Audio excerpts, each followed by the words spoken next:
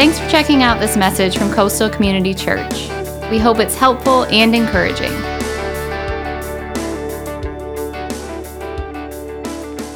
All right, good morning, everybody. Welcome again to Coastal Community Church. Like Pastor Chris said, I am Pastor Ryan. It is great to see everyone here in our building and everybody watching online. Thanks for tuning in for wherever you are from, and just stay engaged with us today. It's going to be an awesome day.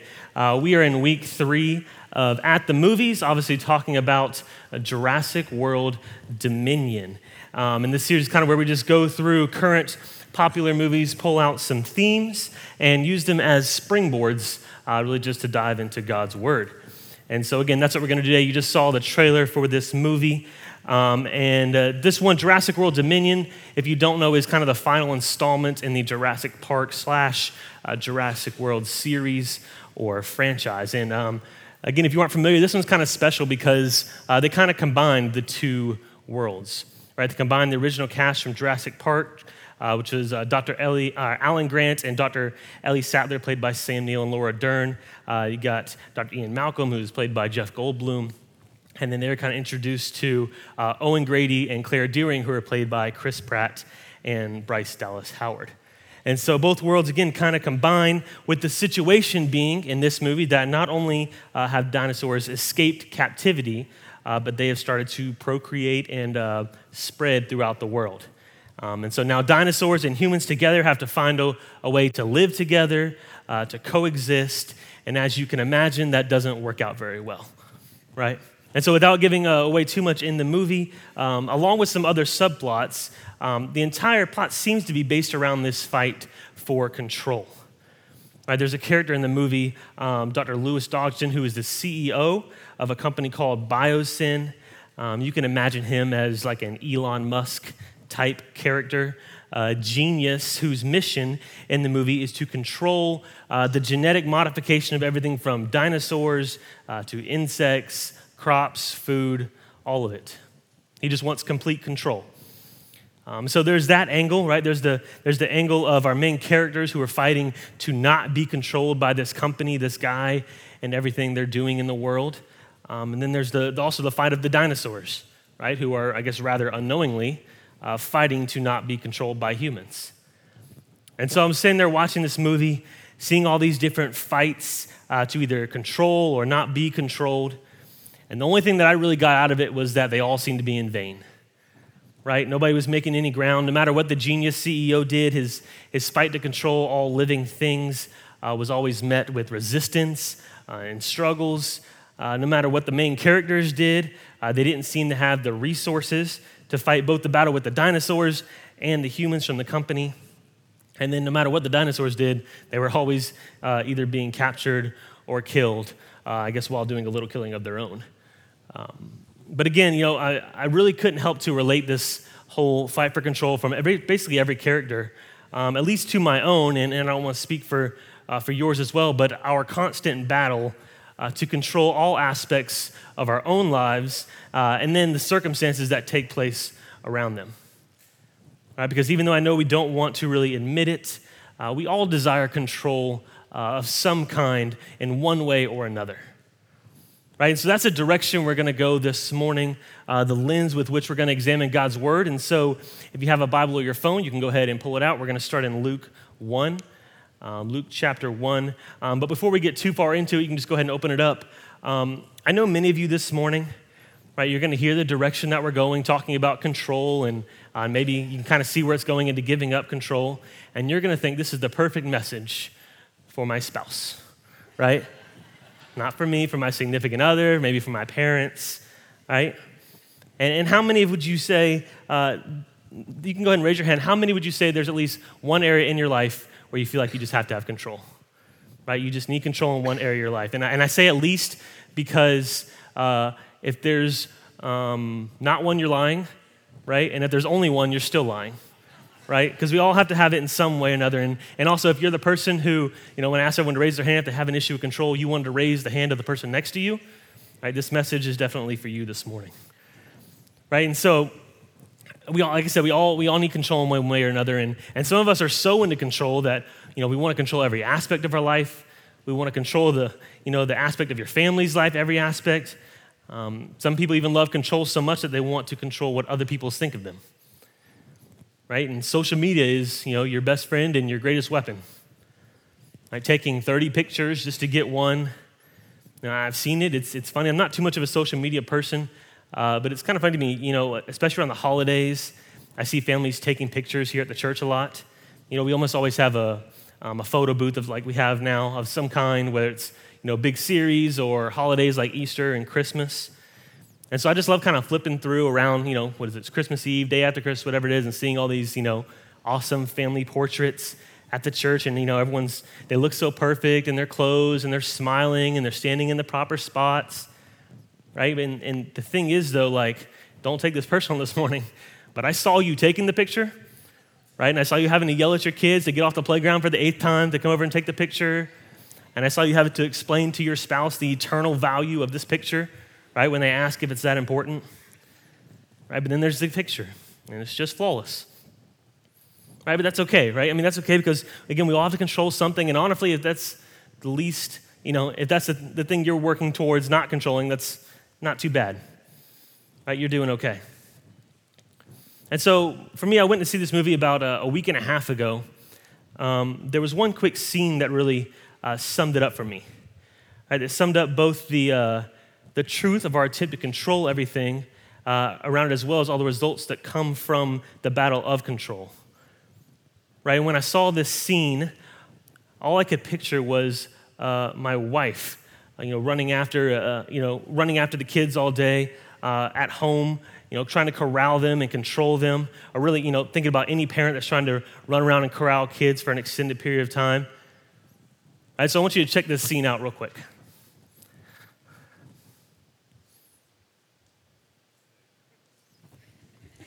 We'll check it out in just a second. We can just click it. It's all good. Pastor Chris said I do oversee tech and production, so I will take 100%. We can come back to it, maybe? No? All right, we're going to come back to it. And this scene is basically where there's the doctor, you may know him from earlier episodes, and he's sitting there talking to the evil genius guy, I call him evil genius, the CEO of the BioSyn company. And the guy is talking about how we don't want to panic because they've, again, without giving too much away, they've released these animals into our world, and they're doing so much damage. And the scientists saying there, we have to eradicate them. We have to get them out of here. We've made a mistake. And the CEO of the company is saying, we don't want to do that. We don't want panic. We want control. And the guy just looks at him with this dead in the eyes look and says, there's no such thing, right? There's no such thing as control, right? And I feel like that might be a good example for parents this morning. You ever felt like that, Maybe, I know when I go home sometimes, my wife's been with the kids, or even the woman who watches our kids sometimes, how was your day? And, just trying to corral these kids. There's no such thing as control, right? And so that's kind of what this idea that I want to, present this morning, this cyclical process of where the more we fight to be in control, right? The more we want to be in control, the more we try to assert control, the more out of control we get, and the more we fear not being in control, right? And then it just goes back to, again, we fear not being in control, we try to be more in control, we get scared, and it's this ongoing process that we fight all the time. And so I want to kick off with this one point. You can go ahead and write it down for me. It says, we don't always have the power to control, but we do always have the power to surrender. We don't always have the power to control, but we do have the power to surrender.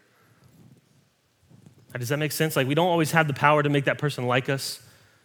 We don't always have the power to make our spouse see things our way. We don't always have the power to make our kids behave like we want. We don't always have the power to get that promotion we want or make that coworker pull their own weight.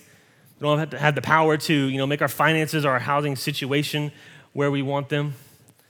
We don't have the power to make our health perfect all the time or heal our loved ones, stop them from making bad decisions. We don't have the power to control the actions of people around us when they hurt us.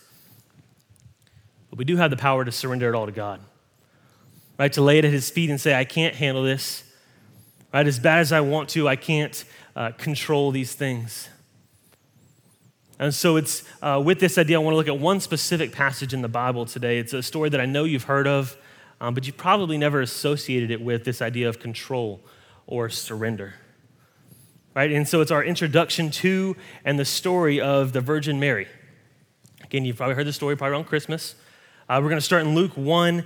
If you have your Bible, your phone, I'm going to read about 12 verses, so just follow along with me, starting in verse 26. It says, in the 6th month, the angel Gabriel was sent from God to a city of Galilee named Nazareth, to a virgin betrothed to a man whose name was Joseph of the house of David. And the virgin's name was Mary, and he came to her and said, "Greetings, O favored one, the Lord is with you." But she was greatly troubled at the saying and tried to discern what sort of greeting this might be. I feel like it's a pretty valid response, right? Someone shows up to you and says, "Greeting, O favored one." It's a little weird. But it keeps going. It says, the angel said to her, "Do not be afraid, Mary, for you have found favor with God. And behold, you will conceive in your womb and bear a son, and you shall call his name Jesus. He will be great and will be called the Son of the Most High, and the Lord God will give to him the throne of his father David. And he will reign over the house of Jacob forever, and of his kingdom there will be no end." And Mary said to the angel, "How will this be, since I am a virgin?" And the angel answered her, "The Holy Spirit will come upon you, and the power of the Most High will overshadow you. Therefore, the child to be born will be called Holy, the Son of God. And behold, your relative Elizabeth in her old age has also conceived a son. And this is the 6th month with her who was called barren, for nothing will be impossible with God." Mary's response, Mary said, "That doesn't work for me," right? That doesn't fit into my 5-year plan. It's not what I envisioned for my life. No, she said, "Behold, I am the servant of the Lord. Let it be to me according to your word." And the angel departed from her. And so I think gets lost a lot when we read this story. Again, we read it mainly at Christmas. But I think we lose sight of it, when we think about Mary, the Virgin Mary, the mother of Jesus, right? This famous woman, historical figure who has cathedrals and churches devoted to her. And we think she's Mary, right? She was singled out by God, right? Singled out by God to give birth to Jesus. There had to be some reason for that, right? She had to have something going on in her life that would make giving birth, to Jesus as a virgin not so difficult. And she did have something going on. Right? It was her freshman year of high school. Right? She was like 15. She wasn't thinking about, giving birth to the Savior of the world. She was probably more worried about the cute guys in her town. Right? I'm sure she was dreaming about, getting married and the guy she would marry. I'm sure just like every girl that age, she wanted, the magical proposal and the fairy tale storybook family and ending. And then the angel showed up. Right? And I'm sure this morning you may not be, sitting there dreaming of a proposal or a marriage, but I'm sure you do have plans, right? Plans, dreams, hope for the future. And I'm sure some of you have dealt with the reality of having those hopes and dreams destroyed. Right? You were interested in that person and they didn't feel the same way about you. Right? Or you really wanted that job and they passed you over for somebody else. You weren't planning on kids yet, but here they are.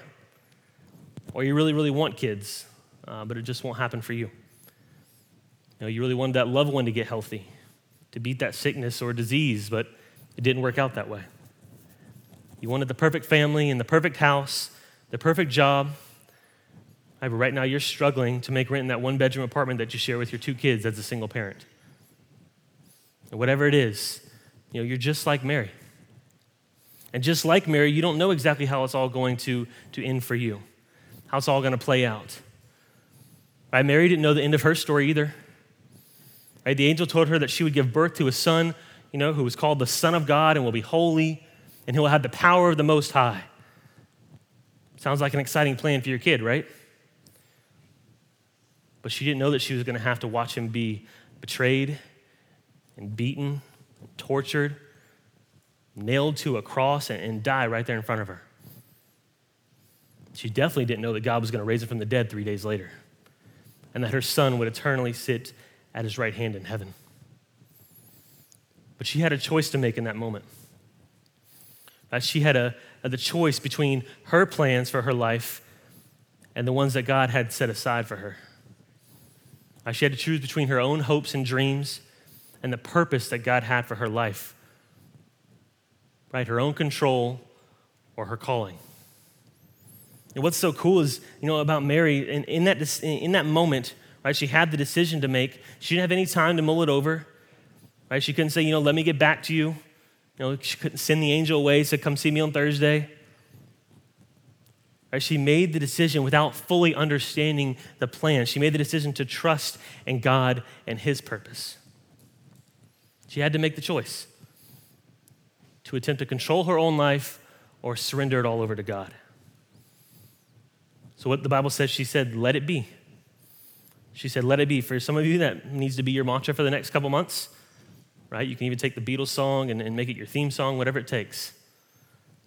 Right? She said, let it be to me according to your word, God. Right? Not according to my 5, 10, 20-year plan, but let it be according to your destiny. And you have to look at it like, what is she really surrendering here, right? What is she releasing? She's releasing her control. She's giving up her own plans. But in this moment, she's also really giving up her need to know. Right? And that's one thing I think all of us, need to strive to do better today. We know the Bible tells us to surrender our lives to Christ. We know that we're supposed to give up control of our lives to God. How do we do that practically? We have to give up our need to understand. Right? We have to give up our need to understand, because this is another interesting note that we need to make.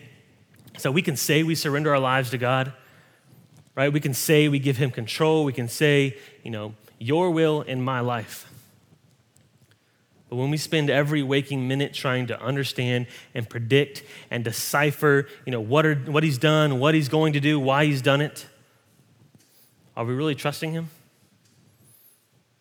Right? There's no room for partial surrender. Partially surrendering is not an option here, right? It wasn't an option for Mary. She couldn't pick and choose parts of God's plan to implement into her life.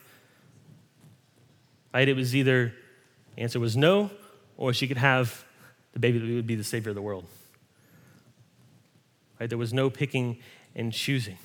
And it's the same for us, right? There's no partial surrender. There's no partly buying in. There's no I'll give you 50, 60%. Right? There's no there's certain things I want to control that doesn't work. It's not I trust him for peace and comfort in my life when I'm in pain, but not with the gratitude or recognition when things are going right. Right? It's not I'll trust you with my marriage when I get there, but the dating part, I want to do that on my own. I want to do that how I want it. How about, I trust God to bless my life when I want something, but I don't trust him with my hard-earned money, the money I worked for. It doesn't look like that. It doesn't work like that. Not for Mary, and it doesn't work like that for us. And the question kind of goes to then, where does this come from? Where does this selfish desire to control, the need to understand, right? This inability to surrender, where does it come from? Honestly, for most of us, if not all of us, myself included, it's rooted in a lack of faith. And now when I say that, I need you to understand, I'm not saying if you doubt, you lack faith. I'm not saying if you ever have questions that you are not trusting God. But I'm saying this, our human inability to surrender to God comes from a lack of faith, but this lack of faith is an extension of us overestimating our own abilities and underestimating God's power. Does that make sense? We can't surrender, but we had this lack of faith. But what's more important is this lack of faith is us overestimating what we can do and underestimating what God can do. Right? It's not that we don't trust in God, it's that we don't believe in him. We just think that sometimes we know a little more. Right? In our current situation, we could do a little better. Right? There's a quote in one of the trailers for the movie, and in the trailer, you may have seen it, it's Dr. Alan Grant, and he's kind of voicing it over. And he says, creation is an act of sheer will. Life will find a way. And yeah, but it's God's will. Right? And life will find a way if God wills it.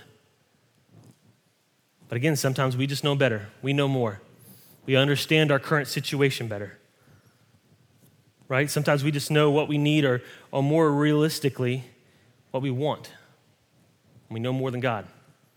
And it's not always our faults, right? Our culture really forces this idea on us.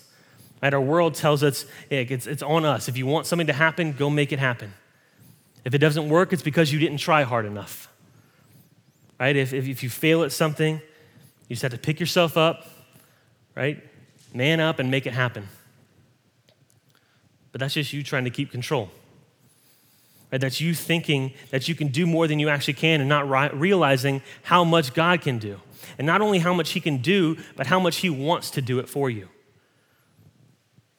Because we not only underestimate his power, oftentimes because of all the difficulties that we face in this world, right, we end up underestimating God's goodness. And we can't make that mistake. Right? We have to consciously make the choice to surrender to God each and every day. It's not a one-time blanket decision. I also want to make it known, it will by no means be an easy decision. Right? It's, again, one that we will constantly struggle with each and every day.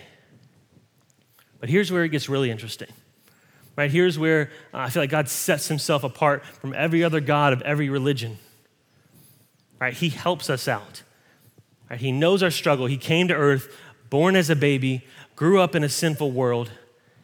He knows the struggle, and because he loves us so much, he helps us out. Right? He doesn't leave us hanging. Right? If you look back at our passage, we go over the story of Mary, we can see that in each instance of her giving up something, right? In each instance of her surrendering, God comes along and just gives her a little nugget, right? A little piece of his faithfulness. He doesn't leave her hanging. If you look at it like husbands, boyfriends, you're Joseph, your wife, your girlfriend, whatever, whoever it is comes up to you and says, hey, I'm pregnant. It's from God. What's going to be your response? Nah, that doesn't work, right? So you can imagine how Mary was feeling when she had to go to Joseph again and tell him, hey, I'm pregnant. So God helped her out. He sent an angel to Joseph in a dream. An angel said, hey, man, this is legit. Right? She's telling the truth. She can surrender control, and God was faithful. I'm sure it's the same situation with everyone around town, right? They were all talking. They're all making up stories about what really happened. But again, God doesn't leave her hanging. He shows his faithfulness. If you look back in the passage, he went and performed another miracle through Elizabeth, who was one of her relatives. She was 6 months barren and now is pregnant. The Bible says, for nothing is impossible with God. He confirms it with her. He legitimizes the pregnancy. Mary surrenders and he proves faithful. Now fast forward 9 months.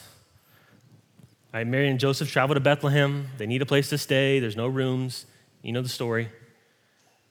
But she trusts God, and he provides a stall. It may not be much, but it's a roof. He provides a manger. He sends shepherds to worship the Son of God, a reminder that he is with them. I think about one other little thing, a fact that a lot of people forget about in this time is Herod, who was the king when the time of Jesus' birth, had his entire army out looking for this baby to kill him. You think Mary knew about that when she surrendered to God's plan for her life? But he protected them, right? He sent wise men with gifts, another reminder of his faithfulness. Fast forward again, this time all the way to the end. Right, Jesus is around 30. He's lived a sinless life. Right? He knows who he is. He knows he's the Son of God. And he knows what has to happen. He's going to be betrayed. He's going to be beaten. He's going to be tortured. He's literally going to be taken to the point where his body is breaking. The Bible says that he has blood coming out of where sweat should be. And this is all before going to the cross. Right? So he knows what's coming. He's in the Garden of Gethsemane. And what does he say? Luke 22, verse 42. He says, Father, if you are willing, remove this cup from me.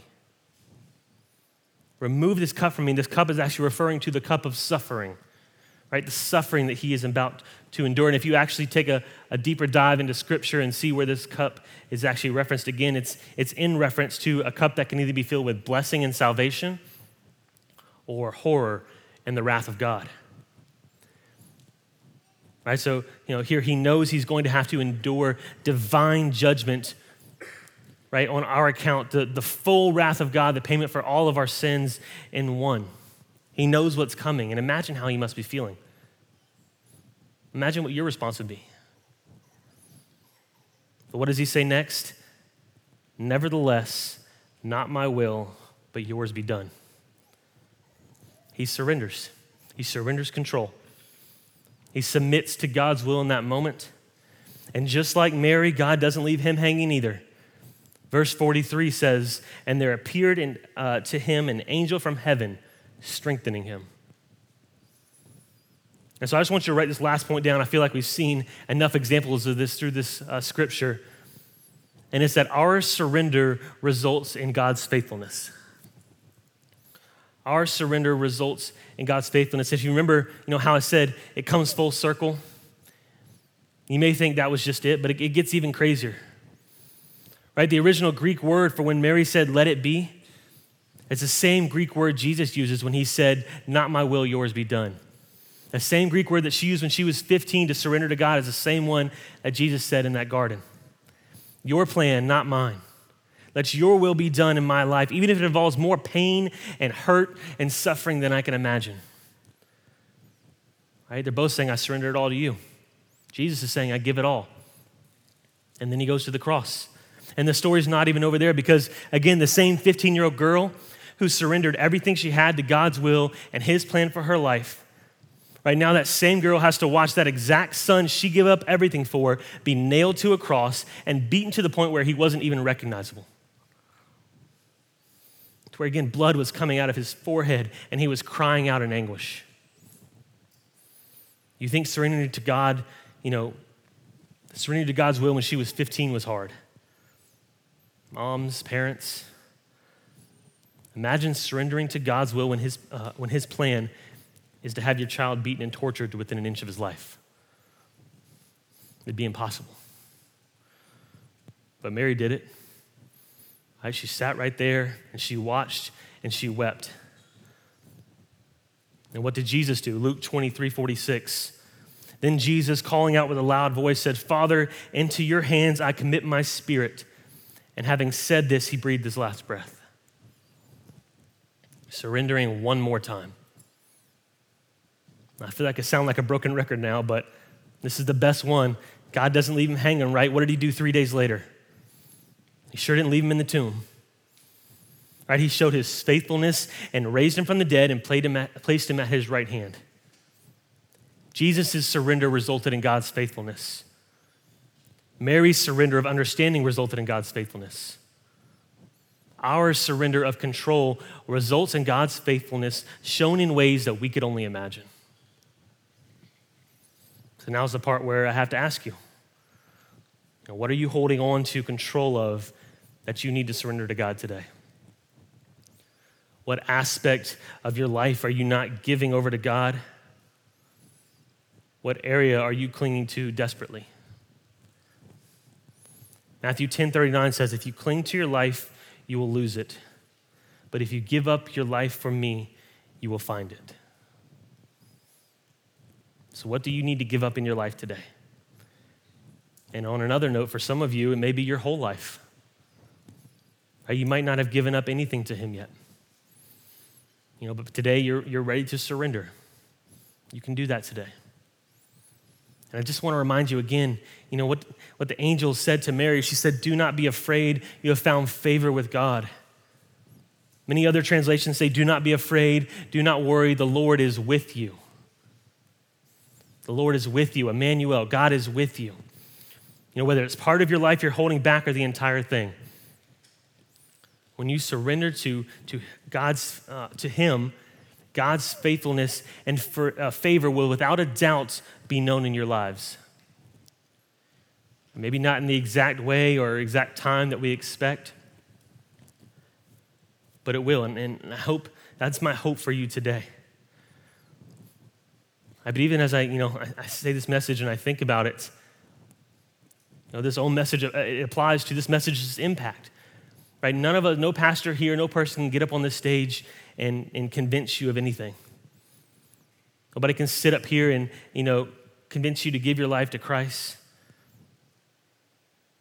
And so even the impact of this message, you have to just surrender control, surrender it to God. Right? Because if not, it would just be sitting up here, again, overestimating my own ability and underestimating his power, his life-changing power, because only God, and only the Holy Spirit can enact that kind of life-changing power. So that's what I'd like to wrap up with. I'd like to just pray for all of our surrenders here today. So will you do that with me? Father God, I thank you for the opportunity to be here this morning and to dive into your word and to look at the story of Mary. And God, I thank you for choosing her to give birth to your son and just showing us an example of what true surrender looks like, what truly giving up control of our lives to you looks like. And I think you're providing such a perfect example because we can see that it's not going to be easy. Even when we give it all up, there's going to be, incredible things to endure, but also incredible blessing. I know for some people that sounds tough this morning to have to endure those low points to get to the high points, but God, I just pray that, even in the surrendering, we can lean on you for peace, for comfort, and for strength. God, whatever area of our life it is this morning that we need to hand over to you, to lay at your feet and say, I'm done trying to control this. I'm done trying to do it my way. And whatever that is, God, I hope we just give it to you this morning and say, I'm ready for you to take control. God, again, I know for some people this morning, they're here and are watching online and they haven't said that at all yet. They may know of you or are starting to know you, but they haven't given up control of their life. They haven't made you the king of their life. So God, I just hope they know they can do that just by saying, God, I accept that you sent Jesus to the cross to die on my behalf, that he was beaten and tortured and died the most painful death to pay for my sins. And so God, I just want to give my life over to you, every area of it. I want to submit to your will and your plans for my life. So God, I pray for those people this morning. I pray for everyone in this room. God, they just don't try and go through this life on their own.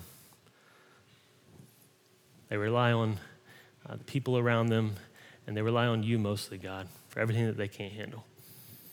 So we just thank you for this day. In Jesus' name, amen.